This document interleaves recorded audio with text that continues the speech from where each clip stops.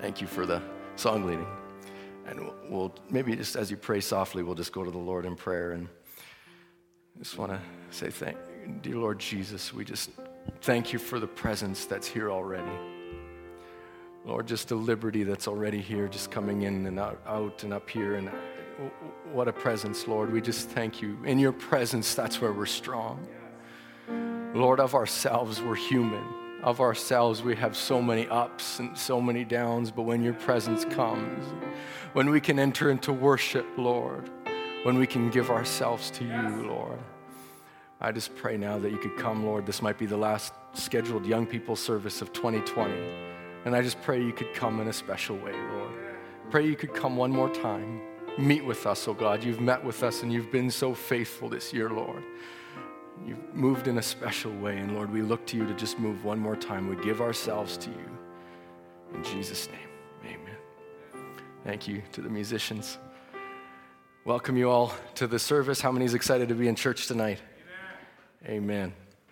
We won't have a sword drill. We'll just go right into this part of the service, and I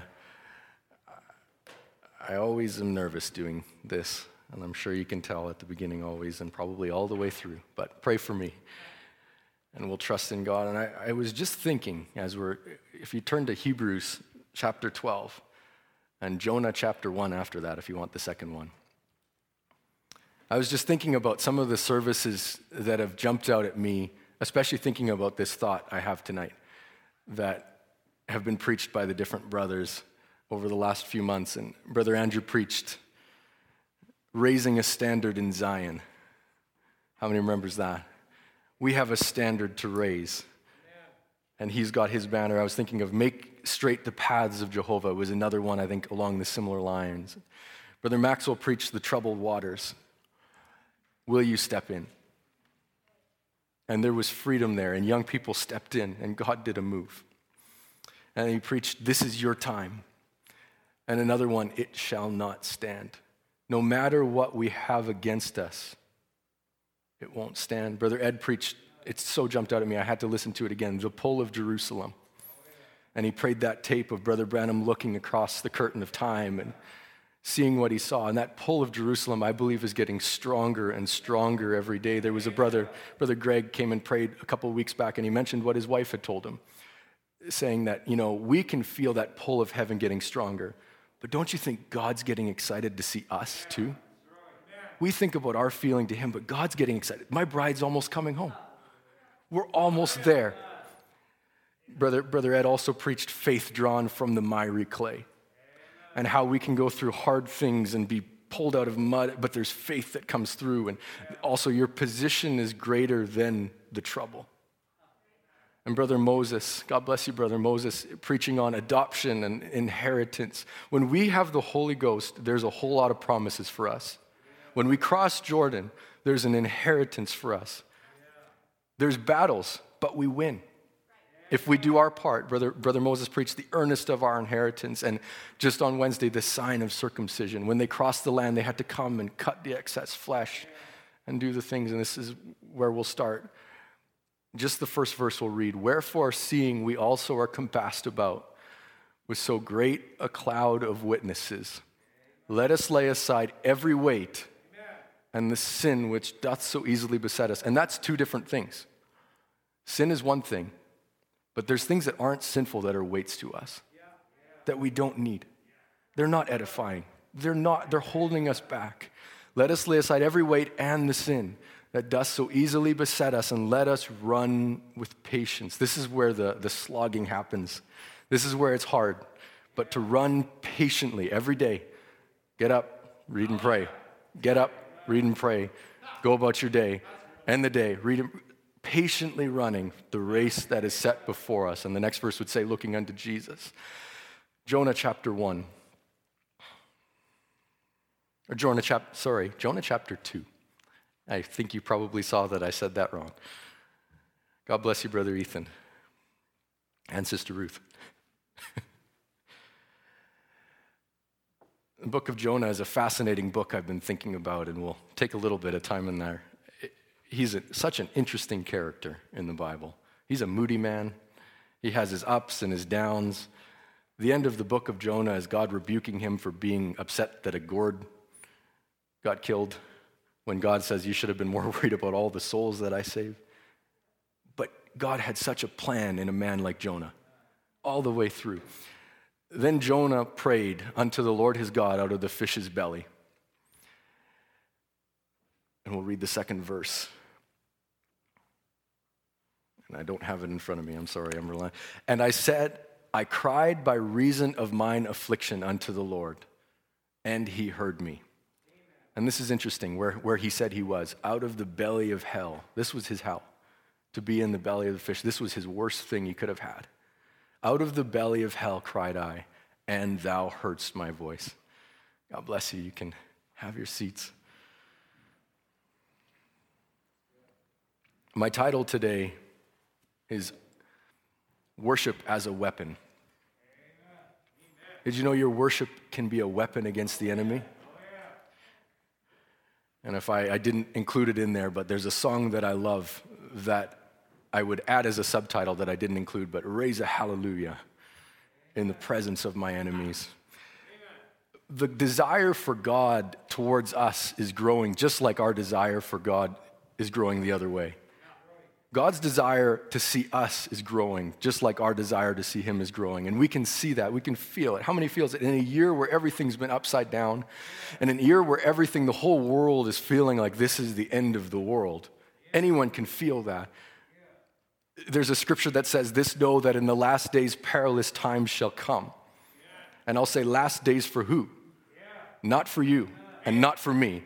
Last days for the devil. That's it.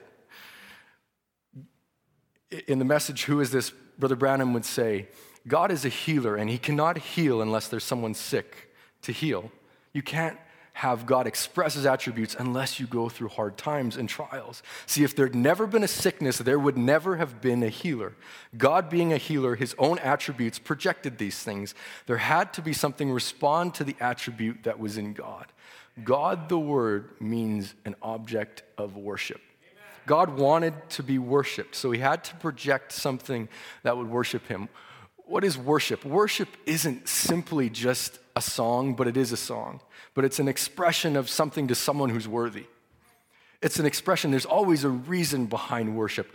In the Psalms, it would say, I worship you because of what you did, because you took me out of that, because that you're great, because that you're God, because that you formed the mountains and the earth, and before thou ever formed the earth and the sea. There's a psalm that says, even from everlasting to everlasting, you're God. It could be because he's God. It could be what he's done for you. But worship is an expression that we all need. And it makes God God. Brother Branham would say that God wasn't even God until he was worshiped. Worship is what made him God. And we're created to glorify him. Brother Branham says, so when the Spirit of God is near, what will take place? Salvation will be introduced. Salvation that will bring a spiritual worship. Not a singing of hymns altogether, but a worship in the Spirit. It's got to be so contrary to the intellect, it's stunned by it. You can't understand God by intellectual faith. You must be born again. It's got to come to the heart. Here some time ago in another message, Expectation, I read of a little boy. Little baby boy, he'd eat the erasers off of pencils. He'd eat the rubber pedal off of a bicycle, and they take him to the clinic to find out what was the matter with him. And we know the story. And they examined him and found that the little body needed sulfur. There was a calling out for something, and the eraser had the sulfur in it to respond. There was something calling out for sulfur, and sulfur's in rubber. Now look, before there could be a call in sulfur, there has to be a sulfur to respond to the call. Before we have a desire for God, there has to be a God that created the desire, that's drawing you and you're pulling out to him, and there's a relationship that's forming and something that's coming together. There's a deep that calls to the deep. Worship is more than a song. I've mentioned it over the choir for a couple of years, and I still have not stopped thinking about it. And I've studied it and looked at it. There's something so powerful with our worship to God. It's more than a song. It's an expression of love. It literally, to me, is the communication of the relationship we have with Jesus Christ. It's how we communicate to him. It's the back and forth. It's something that's an expression that comes from the inside, and it can be a song, but it can be our life, how we live, the things that we do, the things that we say. If you get up in the morning and you live a certain way at your job or you live a certain way at your school, that's a worship to Jesus. That's something that he loves to see. That's a life that's pleasing to him. You worship him because he saved you and he changed you, and now you're giving back your life to him. In the Old Testament, they had the very first example of worship, maybe not the first, but one of the first, other than in heaven, would have been Cain and Abel. We could say one of the first. They went to worship. And it was such an important thing to get right that the first example of murder in the Bible was one brother murdering someone else over an argument of the right way to worship. That's pretty important to get right then. One brother got it right and God honored it. And one got it wrong. He approached it with his own works, his own way, his fruits, and God was not happy. He didn't accept it, and he got so angry, it shows you the wrong seed, that he killed the other brother for getting it right. There's something so important about getting it right. There's something so important about being in the right channel. If you move to the children of Israel, as they went through the desert, they built the tent covered in badger skins, and God would dwell there. And the high priest Aaron would go in, and maybe he was the man, along with Moses, that would experience the most anointing in a year. You think about it. Moses would go maybe up to the mountain and talk with God, or Aaron would go into the holiest of holies once a year, and there would be an anointing and a presence that no one else could experience. But yet, Aaron still had to leave and go back to the tent and deal with his family and the murmuring in the tents around him that they could probably hear through the thin walls and hear the politics of Israel, and yet there was an anointing. But he didn't live in it all the time. He only lived in it sometimes. David, you think about David. I bet you there was a lot of days David didn't write a lot of songs. I imagine that David wrote the most songs at the top and at the bottom. When he was on the mountain, he could praise God. And when he was in the valley, God was pulling another kind of song out of him. There was something that he would pull, but not every day. But it was in those low times that God would pull something. And in those high times where you could praise him and worship him for what he did. In the Old Testament, there was the tabernacle of skins, and then Solomon built a temple. And that was where God was. The Most High was not supposed to dwell in a tabernacle of skins. David would have that burden, and so Solomon fulfilled that desire. They built a beautiful temple that was later destroyed, and there was a rebuilding, and there was different things that happened, but that was where God was at that time. That was where you could find the place of worship. And when Jesus came, and I'm just moving up to a point, when Jesus came, the fullness of God was masked or dwelling in a man named Jesus Christ. There was baby Jesus, and the wise men came and worshiped him. There was Jesus dying on a cross, and there was the fullness of God covered in a veil named Jesus. But I'll ask you this, where do you worship God today? The throne of God, the temple of God is this body now. The throne of God is the heart now. Where is God? He's not outside. When we sing the song, "This is your house," it's a holy house of prayer, we think that it's this building. I know I did, until maybe the other day, or in the last recently of, this is your house, a holy house of prayer. How do we treat this house of prayer? This is the house of prayer, where the lost and lonely can come, because God is masked here. When the Bible talks about the Son of Man, the Son of Man is now masked in a people here. The ministry of the Son of Man carries on through a bride now. It's God in us. You're his mask. We can see everyone's covered in masks, and it's such a terrible word to say these days. But God gets behind this skin. And when we worship God, he's right here. There's a relationship that's growing. I want to say something else. You can't be lost if God picked you. You can't be lost if God picked you. If he chose you, look at where he's got you now. Wherever you came from to now, if he got you this far, he can get you all the way. No matter where you are in the middle, he can get you all the way. In Ephesians chapter 1, verse 3, it says, "Blessed be the God and Father of our Lord Jesus Christ, who has blessed us with all spiritual blessings in heavenly places in Christ, according as he hath chosen us in him before the foundation of the world." What did he purpose? That we should be holy and without blame before him in love. That was what he said about you. If you confessed your sins this week, it doesn't matter what you did, that's how he saw you this week. Holy and without blame before him in love. That's what he sees in you. Having predestinated us unto the adoption of children by Jesus Christ to himself, according to the good pleasure of his will, wherein to the praise of his glory, wherein he hath made us accepted in the beloved. You can't lose. Martin Luther, this amazing quote that Martin Luther said, when I look at myself, I don't see how I can make it. But he said, when I look at Jesus Christ, he says, I don't see how I can be lost. Amen. If I look at myself, I don't see how I can make it. But when I look at the blood of Jesus, when I claim the blood, I don't see how I can't make it. Yeah. How could he lose us? He's never lost a battle. We also must remember we're humans, though. We're full of mistakes. God knows that. Brother Ed took a service, I think, a couple of years ago with this scripture that has stuck with me, Psalms 103. For as the heavens is high above the earth, so great is his mercy toward them that fear him. As far as the east is from the west, so far hath he removed our transgressions from us. As a father pitieth his children, so the Lord pitieth them that fear him. And this is the verse, for he knoweth our frame.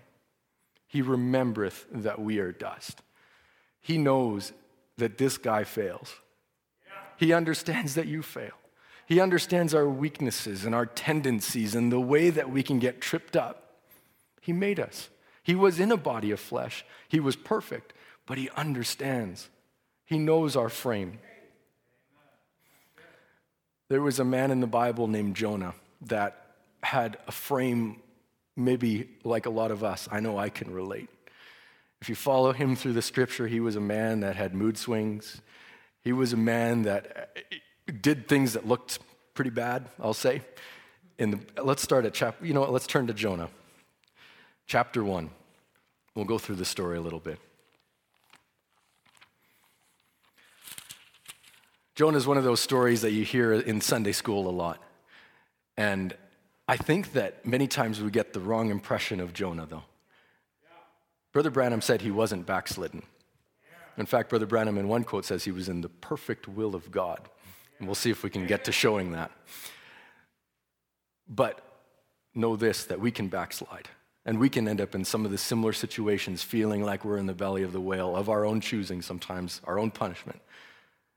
But there's still a way out. Now the word of the Lord came unto Jonah, the son of Amittai, saying, Arise, go to Nineveh, that great city, and cry against it, for their wickedness is come before me. But Jonah rose up to flee unto Tarshish from the presence of the Lord, and went down to Joppa, and he found a ship going to Tarshish. So he paid the fare thereof, and went down into it, to go with them unto Tarshish from the presence of the Lord. That looks pretty bad. I know I can say, I've done that.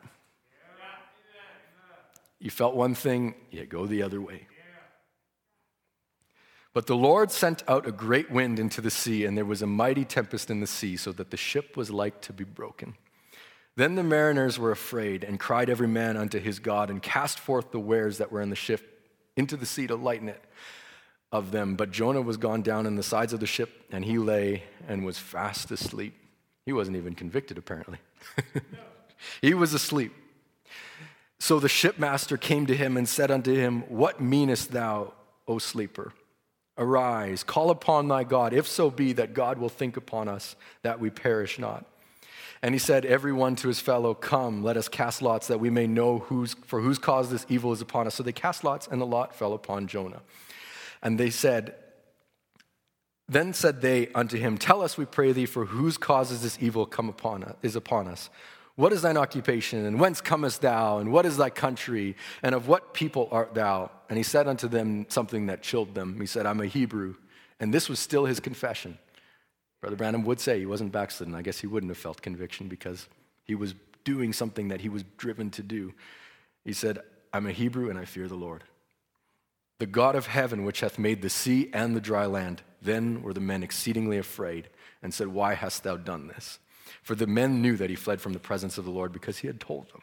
Then said they unto him, What shall we do unto thee, that the sea may be calm unto us? For the sea be wrought, and was tempestuous. And he said, Take me up, and cast me forth into the sea. And if we skip to the 15th verse, they cast him into the sea. And in the 16th verse, the men feared the Lord exceedingly and offered a sacrifice unto the Lord and made vows. And I don't know, maybe Brother Ed can correct me if I'm wrong, but I would say that he was on a missions trip. He went a sideways way, and there were some people that turned to God out of that. Look at that. There's the first example of them turning to God, making thanksgiving and vowing vows to the Lord that they now feared because the sea had calmed because they threw that guy overboard who seemed way out of the will of God. Seemed. But then Jonah was now in the belly of the whale. And this is the first two verses that we started with, Jonah 2, verse 1 and 2. Then Jonah prayed unto the Lord his God out of the fish's belly and said, I cried by reason of my affliction unto the Lord, and he heard me. Out of the belly of hell cried I, and thou heardst my voice. Jonah was not having fun in the belly of a whale. I don't know, maybe he was bound hand and foot. I think Brother Branham would say that. They tied him up, they cast him out, floated down to the bottom. I imagine if he called it hell, maybe he didn't like water and maybe he didn't like fish. This was his hell. This is what he called it. I cried out of the belly of hell. This was the worst thing that he could probably imagine. And when Brother Branham would also say when a fish eats, so he was being eaten, it goes down to the bottom of the sea to rest for a while. And there's no way out of this situation. You're laying in whale vomit, and the only thing that you can hope for is the only options are basically drowning, suffocation, or the enzymes of that stomach to finish the job. Right? There's not a whole lot of ways out of this particular situation. But Jonah knew that he was supposed to go somewhere. Jonah knew that he was called to do something. There was someone that had sent him on a journey. There was someone that had chosen him as a prophet. There was someone that's chosen you as the bride. There's someone that sent you on a journey, and there's someone that sent you on a path. But sometimes in our journey, we hit a spot that seems real sideways. But Jonah was a prophet. But you're the bride, and the footsteps of the righteous are ordered of the Lord. What does your situation look like that might seem so off? Or might seem, and we can backslide. We can backslide. We can hit spots that are wrong and we'll pay for it. But God has this beautiful way of bringing it around. And other times we're in a situation that's not our fault at all, but it is our hell, so to speak. We're in the belly of our whale or our fish, and we're in a spot that we don't know what to do, and it's impossible to get out. And sometimes it's not even those big things. Sometimes it's the little annoyances, the little things that the enemy puts in our way, anything. Do you remember the service Brother Ron preached on Take It Back? He talked about how David came back, and I think it was the Amalekites that snuck in from behind. David had been out to battle with his men before he became king. What did he do? He came back, and his home was on fire. He said, Brother Ron would say, it's one thing if the enemy's camp is on fire. It's another thing when your house is on fire, when your situation is on fire, when your home or when your life is the one that's up in smoke. The scripture says that David did what? He encouraged himself in the Lord. What's the correct response from the belly of the fish? What's the correct response when something goes wrong? What's the correct thing that should come out of our mouth? What comes out of here is so powerful. Brother Branham says in the Church Age book, now the Lord God Almighty says, I know. I love this. This is one of my favorite quotes. There he is walking in the midst of his people. There he is the chief shepherd of the flock. But does he hold back the persecution? Does he stem the tribulation? No, he does not. He simply says, I know your tribulation. I am not at all unmindful of your suffering. What a stumbling block this is to so many people. Like Israel, they wonder if God really loves them. How can God be just and loving if he stands by and watches his people suffered? That's what they asked in Malachi 1:1-3. The burden of the word of the Lord to Israel by Malachi. I have loved, saith the Lord, yet ye say, wherein hast thou loved us? Was not Esau Jacob's father, saith the Lord? Yet I loved Jacob and I hated Esau. His love and showing you that his love was that he chose you and that he's got a purpose for you. Saith the Lord, yet I loved Jacob and I hated Esau and laid his mountains and his heritage waste for the dragons of the wilderness. Yet, you see, they could not figure out God's love. They thought that love meant no suffering. They thought that love meant a baby with parental care. But God said that his love was elective love. The proof of his love is election. No matter what happened, his love was proven truly by the fact that they were chosen unto salvation. Why does he stand by? Brother Branham would go on to how character is a victory. He would go on to how if you don't have character, leadership without character is satanic, I think, or leadership apart from character. But when you have a position, but when you have character, it's fit to rule. But character could only come through suffering. And then Brother Branham would say this. Now, this special condition, this was in the Smyrna church age, must be applied to every age. There is no age free from it. Believe he was talking suffering. There is no true believer from it. This is of God. This is the will of God. It is needful. We need the Lord to teach us that we are to suffer and be Christ-like doing it. This is his house. This is where worship happens. This is where the response happens. Love suffereth long and is kind. Matthew 5:11 and 12. Blessed are ye when men shall revile you and persecute you and say all manner of evil against you falsely for my sake. And then Jesus says something crazy. Rejoice and be exceedingly glad. I remember as a young person, there was an older young person that had a sense of humor, and he talked about how if you were persecuted for, serving God and there was persecuting, he said, you should run behind the corner and just lose your mind. Just praise the Lord. That's really hard to do. But you're counted worthy. Rejoice and be exceedingly glad, for great is your reward in heaven. For so persecuted they the prophets which were before you. And then this part of the quote, that's my favorite. Maybe one of my favorites. The cloudy skies and storms of life are no sign of God's disapproval. Neither are the bright skies and still waters signs of his love and approval. His approval of any of us is only in the beloved. His love is elective, which he had for us before the foundation of the world. Does he love us? Ah, yes. But how shall we know? We shall know because he said so. Do you trust him? Amen.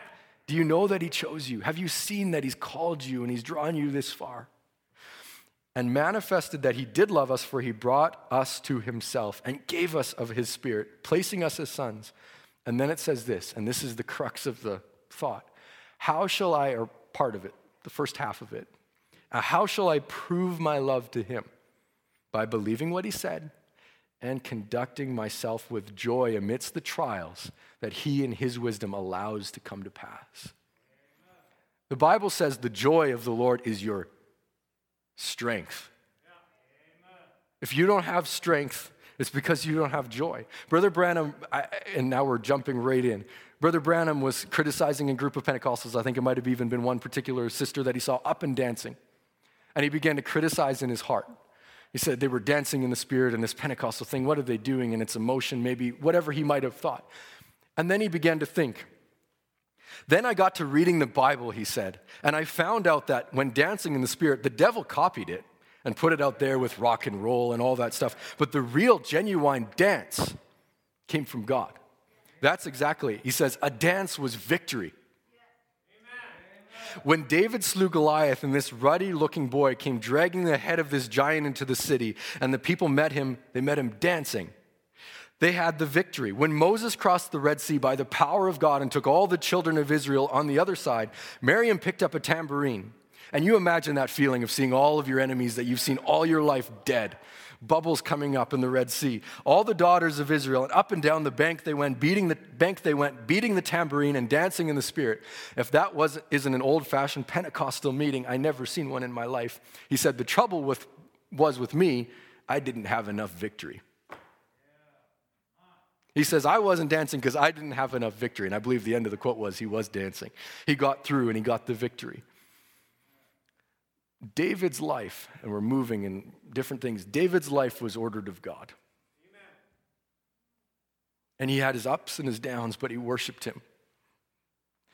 And I'll read a few Psalms that just jump out at me. These are songs. These are things that David would have said in maybe good times, maybe bad times. Psalms chapter 18. We'll skip 1 Thessalonians. Psalms chapter 18, he talks and he says, sorry, I'm going to turn to it. Okay. A psalm of David, the servant of the Lord, and he said, oh man, I can't read this where I'm sitting here. And he said, I will love thee, O Lord, my strength. The Lord is my rock and my fortress and my deliverer. Think of this as a song, as an anthem, as something to put out in worship. My God and my strength, in whom I will trust, my buckler and the horn of my salvation and my high tower. I will call upon the Lord, who is worthy to be praised. So shall I be saved from my enemies. The sorrows of death compassed me, and the floods of ungodly men made me afraid. The sorrows of hell compassed me about. The snares of death prevented me.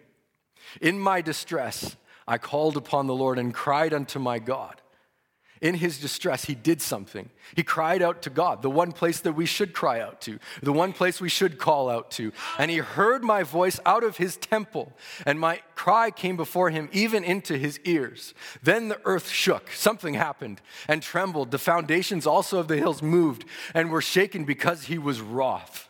There went up a smoke out of his nostrils, and fire out of his mouth devoured. Coals were kindled by it. He bowed the heavens also and came down, and darkness was under his feet.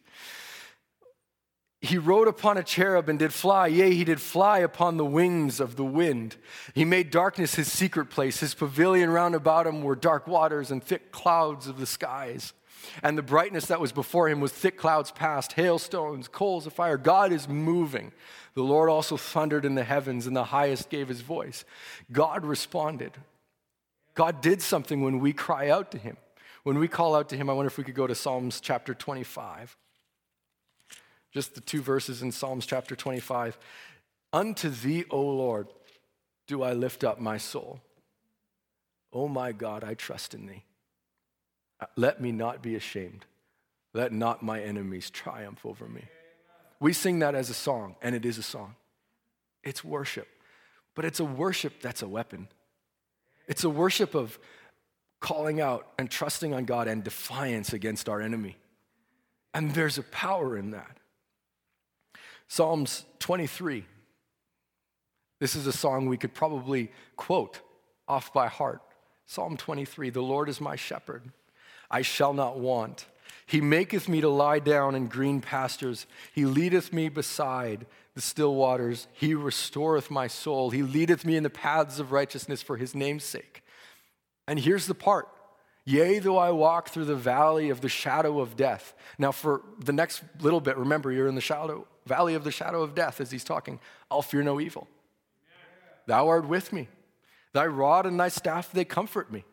Thou preparest a table before me in the presence of where? How many's tried to eat when you're nervous? Doesn't work. He wasn't nervous. The presence of his enemies might be all around him, but God had prepared a feast for him. There was no fear.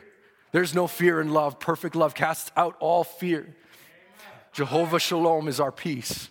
He's our God. He's the one that fights for us. Thou anointest my head with oil.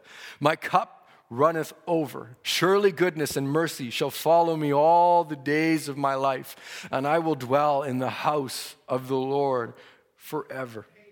Psalms 34.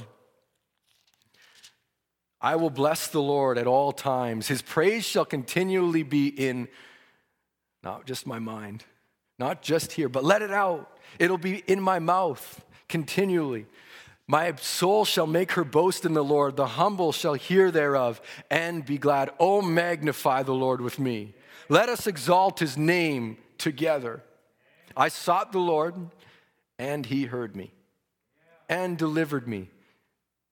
And I love this. Every time it says all, from all my fears. We can have complexes. We can have fears. There's a promise for all. Amen. Those are just a few of the Psalms that David would say. Few of the Psalms that David would sing. I wonder if we could read one more. Psalms 27.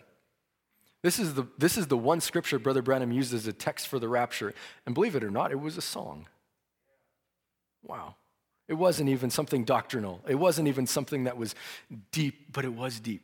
It was a song. The Lord is my light and my salvation. Whom shall I fear? The Lord is my strength of my life. Of whom shall I be afraid? When the wicked, even my enemies and my foes, came upon me to eat my flesh, they stumbled and fell. Though an host should encamp against me, my heart shall not fear. Though war should rise up against me, in this will I be confident. One thing have I desired of the Lord, that will I seek after, that I may dwell in the house of the Lord all the days of my life. I'll say even now we're dwelling in a house that's his. Amen. Even now. To behold the beauty of the Lord and to inquire in his temple. For in the time of trouble he shall hide me in his pavilion. In the secret of his tabernacle shall he hide me. He shall set me up upon a rock. And now shall mine enemies be lifted up above, now shall my head be lifted up above mine enemies round about. Therefore will I offer in his tabernacle sacrifices of joy.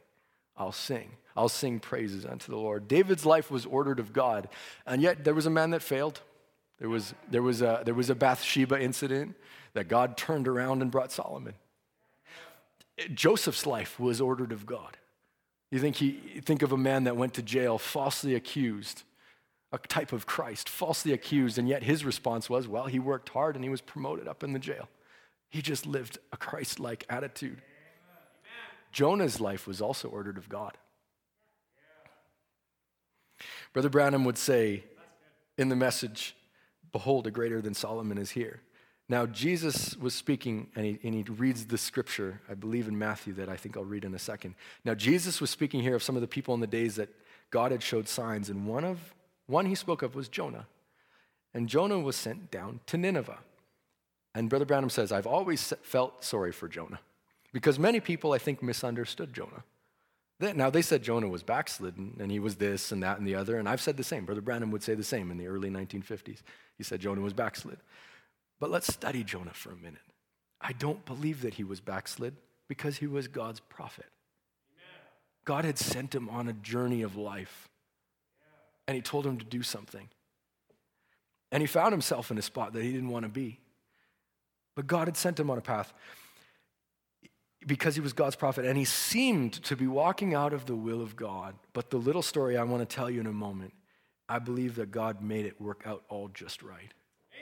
You know, the footsteps of the righteous are ordered of the Lord. That gives us ministers, he says, a chance to kind of catch our breath sometimes when we think we made a wrong move. Sometimes it's God just moving us. You see, Jonah gets called to do something. It seems like he goes another way, but God begins to work out a path. Because we know the story. If we go to the end, he comes out of the fish. The Ninevites worship the fish god according to history. So he walks out. God's arranged it so that he went one way, had to take the journey of a fish all the way back to Nineveh, comes out of a fish's mouth, and suddenly they believe this prophet. And one other thing. In Matthew, this shows you that it's got to be God that's led this whole thing. In Matthew 12, 39 to 41, he says, Jesus answers them and said unto them, an evil, they were asking for a sign. They wanted a sign. Show us a sign. Show us a sign. He says, an evil and adulterous generation seeketh after a sign. There shall no sign be given to it, but the sign of the prophet Jonas. For as Jonas was in 3 days and 3 nights in the whale's belly, so shall the Son of Man be 3 days and 3 nights in the heart of the earth. In his worst looking moment, he was a sign of Christ. He was typing Christ in a moment that looked like a failure, in a moment that looked completely terrible by everyone else around him. He was typing Christ. It was a sign. It was a sign all the way. I say that to say this as well. We can have failures and we can backslide and we can have real mess ups. But don't let that discourage you. If God can take a man like Jonah, if God can take a man like Peter, if God can take a man, he can make it work out for good. But here's the thing, what's our response when something goes wrong? In Jonah chapter 2, how's everyone doing? Doing good? Okay. This is what Jonah did when he was in the belly of the whale. It's interesting. If we go back to verse 2, and I cried by reason of my affliction unto the Lord. Some of these things kind of sound like he's quoting some Psalms, and there's actually some scriptural references. I cried by reason, this sounds like what David might say. I cried by reason of my affliction unto the Lord, and he heard me. Out of the belly of hell cried I, and thou heardst my voice. For thou hast cast me into the deep, in the midst of the seas, and the floods compassed me about. All thy billows and thy waves passed over me. Then I said, I am cast out of thy sight. But he remembered a promise. There was a place of worship. There was a place that he could look to. Yet I will look again towards thy holy temple. He knew if he could get pointed in the way of Solomon's temple, there was a promise there that God could hear him. The waters compassed me about, even to the soul. The depth compassed me round about. The weeds were wrapped around my head. I went down to the bottoms of the mountains. The earth with her bars was about me forever. Yet thou hast brought me up, my life from corruption. O Lord, my God. He begins to look up. When my soul fainted within me, I remembered the Lord. And my prayer came in unto thee and into thy holy temple. They, and he says something that's not found anywhere else in Scripture, they that observe lying vanities forsake their own mercy. If he would have looked at his symptoms, Brother Branham would say, if he would have looked at all the things around him, surrounded by whale's belly, if he would have looked at the impossibility of the situation, he would have forsook his own mercy. Brother Branham would say, you can't look at your symptoms and be a Christian. You can't be a Christian looking at your symptoms. There's no faith in that. Anything you see around you, anything that the devil puts in front of you, any situation that isn't looking at the promise of God is a lying vanity. The next verse, but I will sacrifice unto thee with the voice of thanksgiving in the whale's belly. And I will pay that I have vowed. Salvation is of the Lord. He begins to worship God. He begins to look at him. He begins to look up to where his help comes from. And then I believe at that point he was spat out of the whales, of the fish. The Lord spake unto the fish, and it vomited Jonah out. When we begin to worship God, not only is it the right response, it's the thing that starts to change our situation. It's the thing that allows God to go into action. Brother Branham would say that you have to accept something, believe it, and confess it for God to work. There's a quote for that. You have to accept it, believe it, and confess it. There's something that has to come out of our mouth. There's a power in the spoken word. You can't go by your feelings. You won't feel saved every day. I'll tell you, if you've been, gave your heart to God, or if you've been filled with the Holy Ghost, or you've been at the altar recently, or you're not going to feel like you were there every day. You won't. But that doesn't change that you were there and that God did fill you. That doesn't change the promise. That's just our human emotions. That's just the symptoms. That's just our flesh. He knows our frame. You'll not be on the mountaintop every day. Sometimes you will, and it's fun. But you won't be there every day. But you can be on the mountaintop in your soul every day if you keep feeding it. The only limit we have, Brother Max preached, in our inheritance, in walking forward, is how much are we feeding? That's the limit. If we stop feeding, we stop walking forward, and we start going back. And if we stop praising him, and if we stop worshiping him and giving our whole lives to him,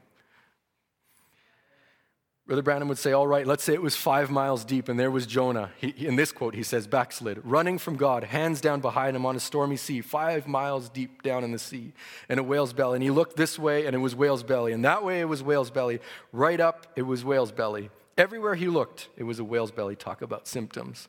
He had a lot of symptoms around him, but he said they're lying vanities. He said, once more I will look towards your holy temple, Lord.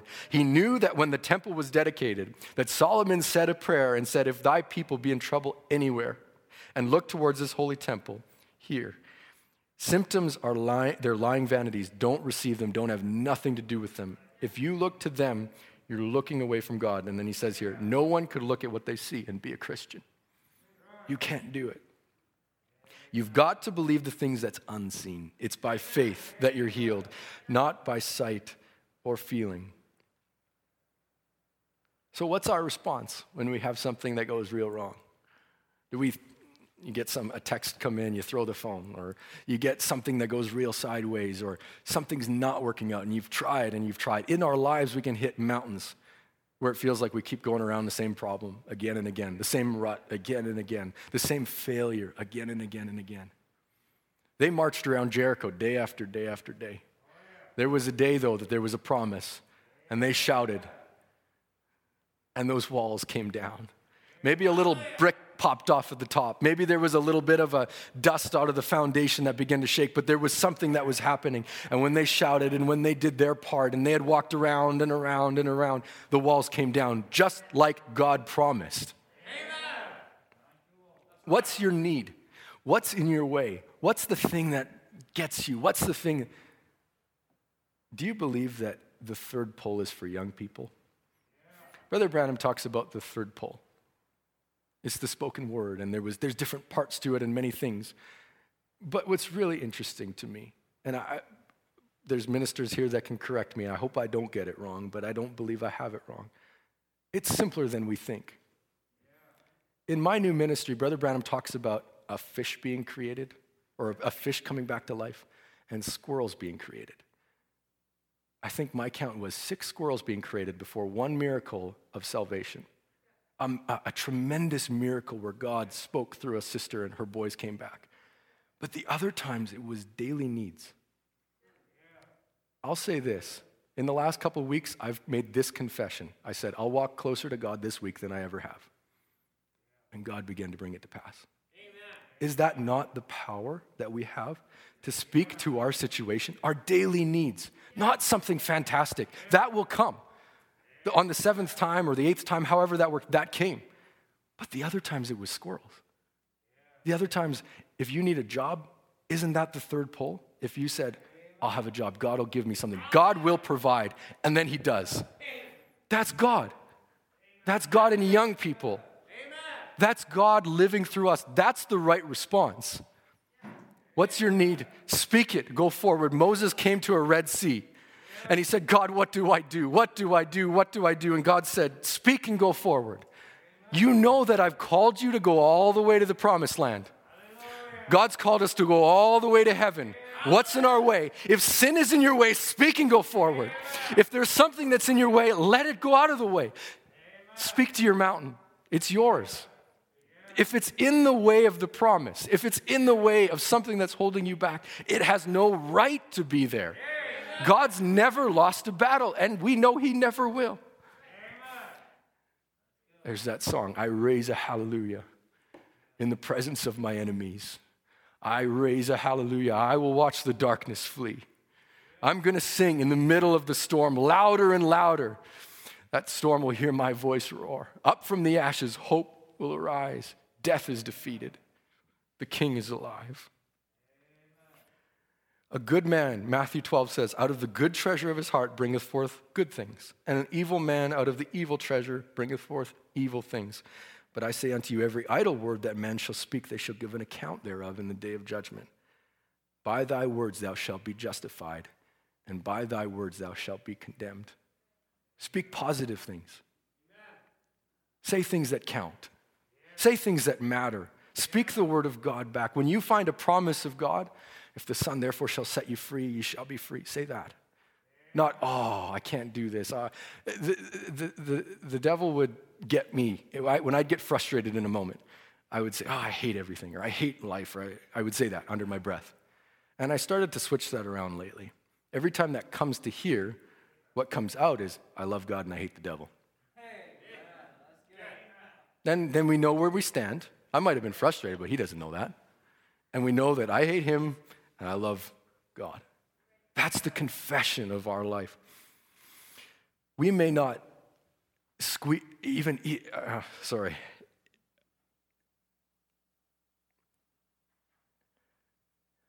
Brother Branham says in the message, in his presence. That's a good song you're saying. Always put the presence of the Lord before you. And don't do nothing that you wouldn't do in his presence, because he's watching over you. See, the Lord is encamped about those that fear him. He stays right near you, and he knows everything you're doing, and you must recognize that. When you start to tell a lie, don't do it. Remember, God is listening at you. If you start to do a little cheat, don't do it. God's looking at you. If you start to take his name in vain, don't do it. God's listening to you. Start to smoke a cigarette, he's watching you. See, we used to sing a song, all along the road to the soul's true abode, there's an eye watching you. Every step that you take, this great eye is awake, and there's an eye watching you. Remember, do like David and always put the Lord before your face. then your heart will rejoice. And I want to take it a step farther. It's not just that the presence of God keeps you from doing wrong. That's one part of it, and it does. But God can fight for you. His presence can go before you and behind you and all around you and keep the desire of the things away from you and push back situations and change. God's God. There's nothing out of his control. 2 Chronicles chapter 20, and I think this is my last scripture. I said I think, just in case you didn't catch that. 2 Chronicles chapter 20, there's a story. I'm going to try to turn to it too. This is the story of a King Jehoshaphat.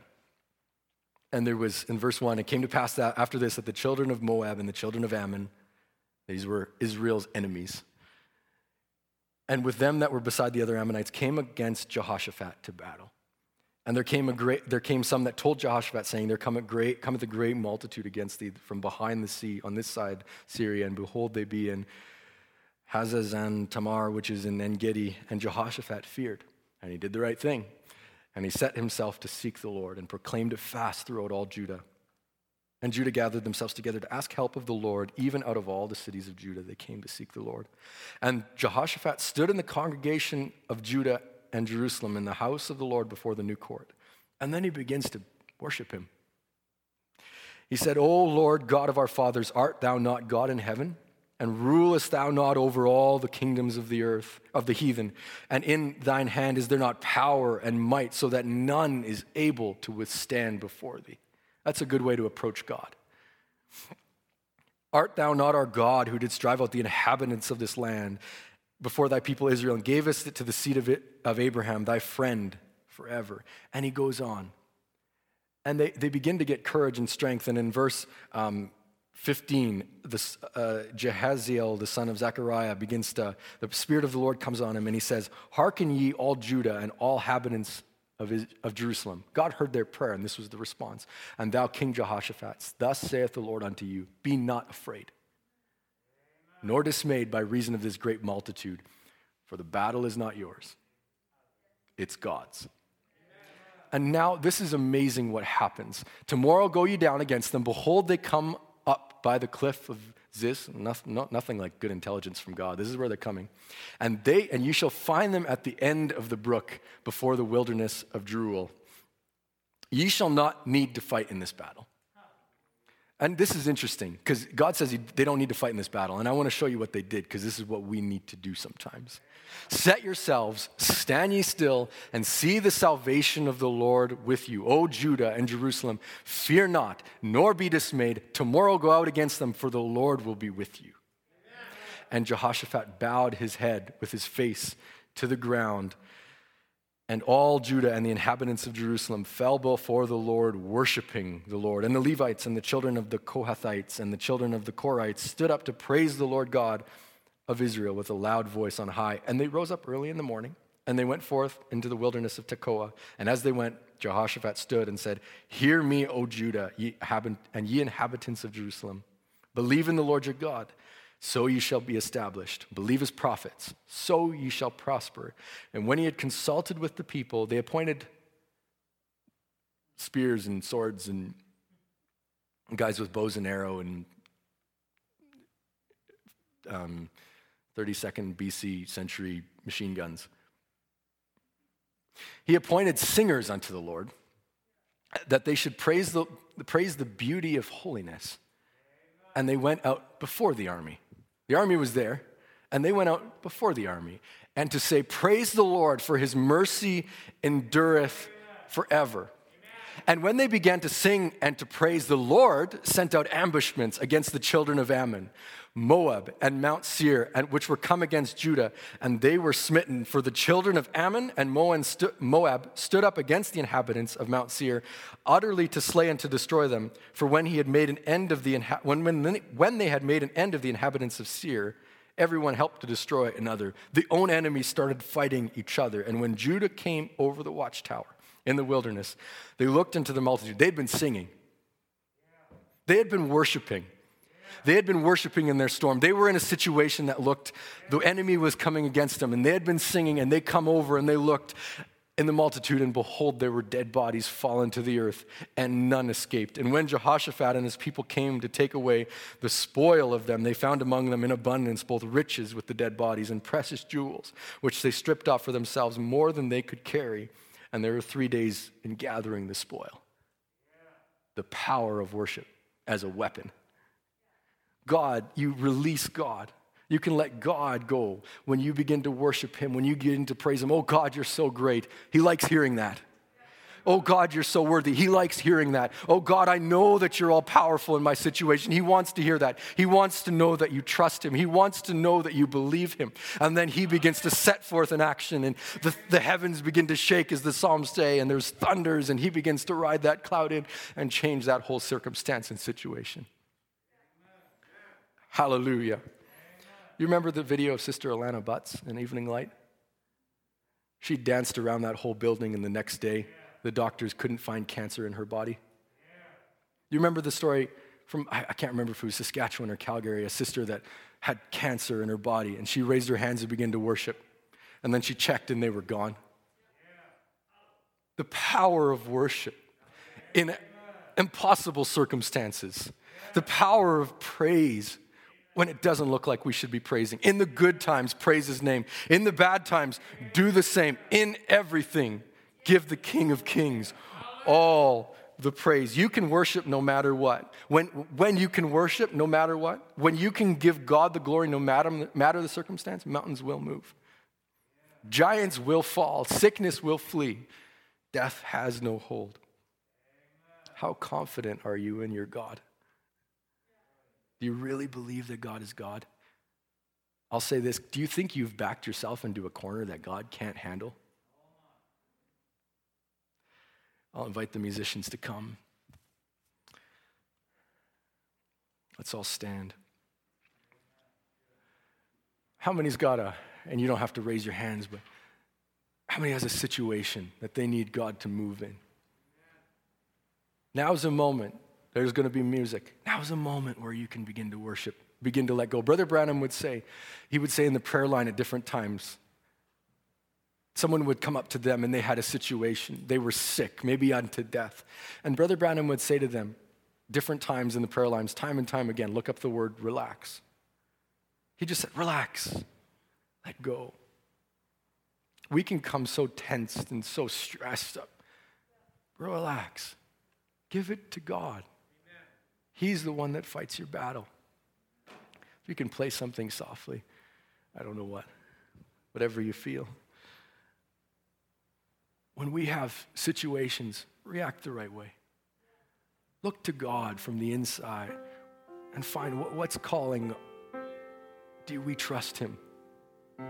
Do we know that he's in control?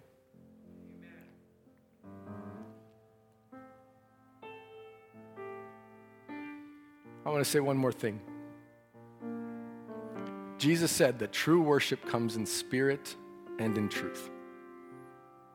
That's the mechanics and dynamics of worship. The Bible says that where the Spirit of the Lord is, there is liberty. Jesus says, and ye shall know the truth, and the truth shall make you free. Truth and freedom equals true worship, or truth and spirit equals true worship. But what happens if you know the truth of it, but you're not free yet? You know the truth of it here. Maybe you feel the presence of God, but you don't know that you're supposed to be free. Remember math class? 1 + 1 equals something. And sometimes you don't have that middle one. You have to rearrange the equation. Paul and Silas one day knew that they could be free. But they were not free. The dynamics weren't there. So they rearranged the equation and began to worship anyway. And God set them free. Even if you don't see it, start praising him. Even if you don't feel it, start praising him. Worship comes, freedom comes, liberty comes. Hallelujah. What are you playing, Brother Philip? Sorry? I feel the pull. I hear the call, and God's Spirit's moving me to give my all. He speaks to me,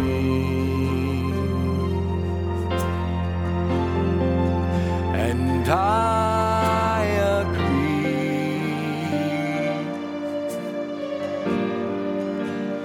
Lord, please come and take control. I feel the pull. At night I lay in bed and I begin to cry,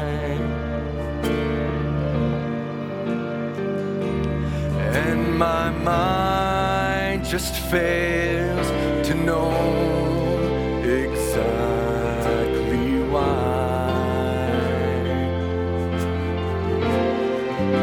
Well, I can't explain with tongue or pen the Spirit's groaning deep within.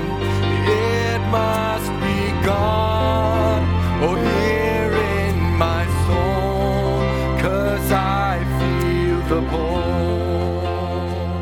Oh, worship Him.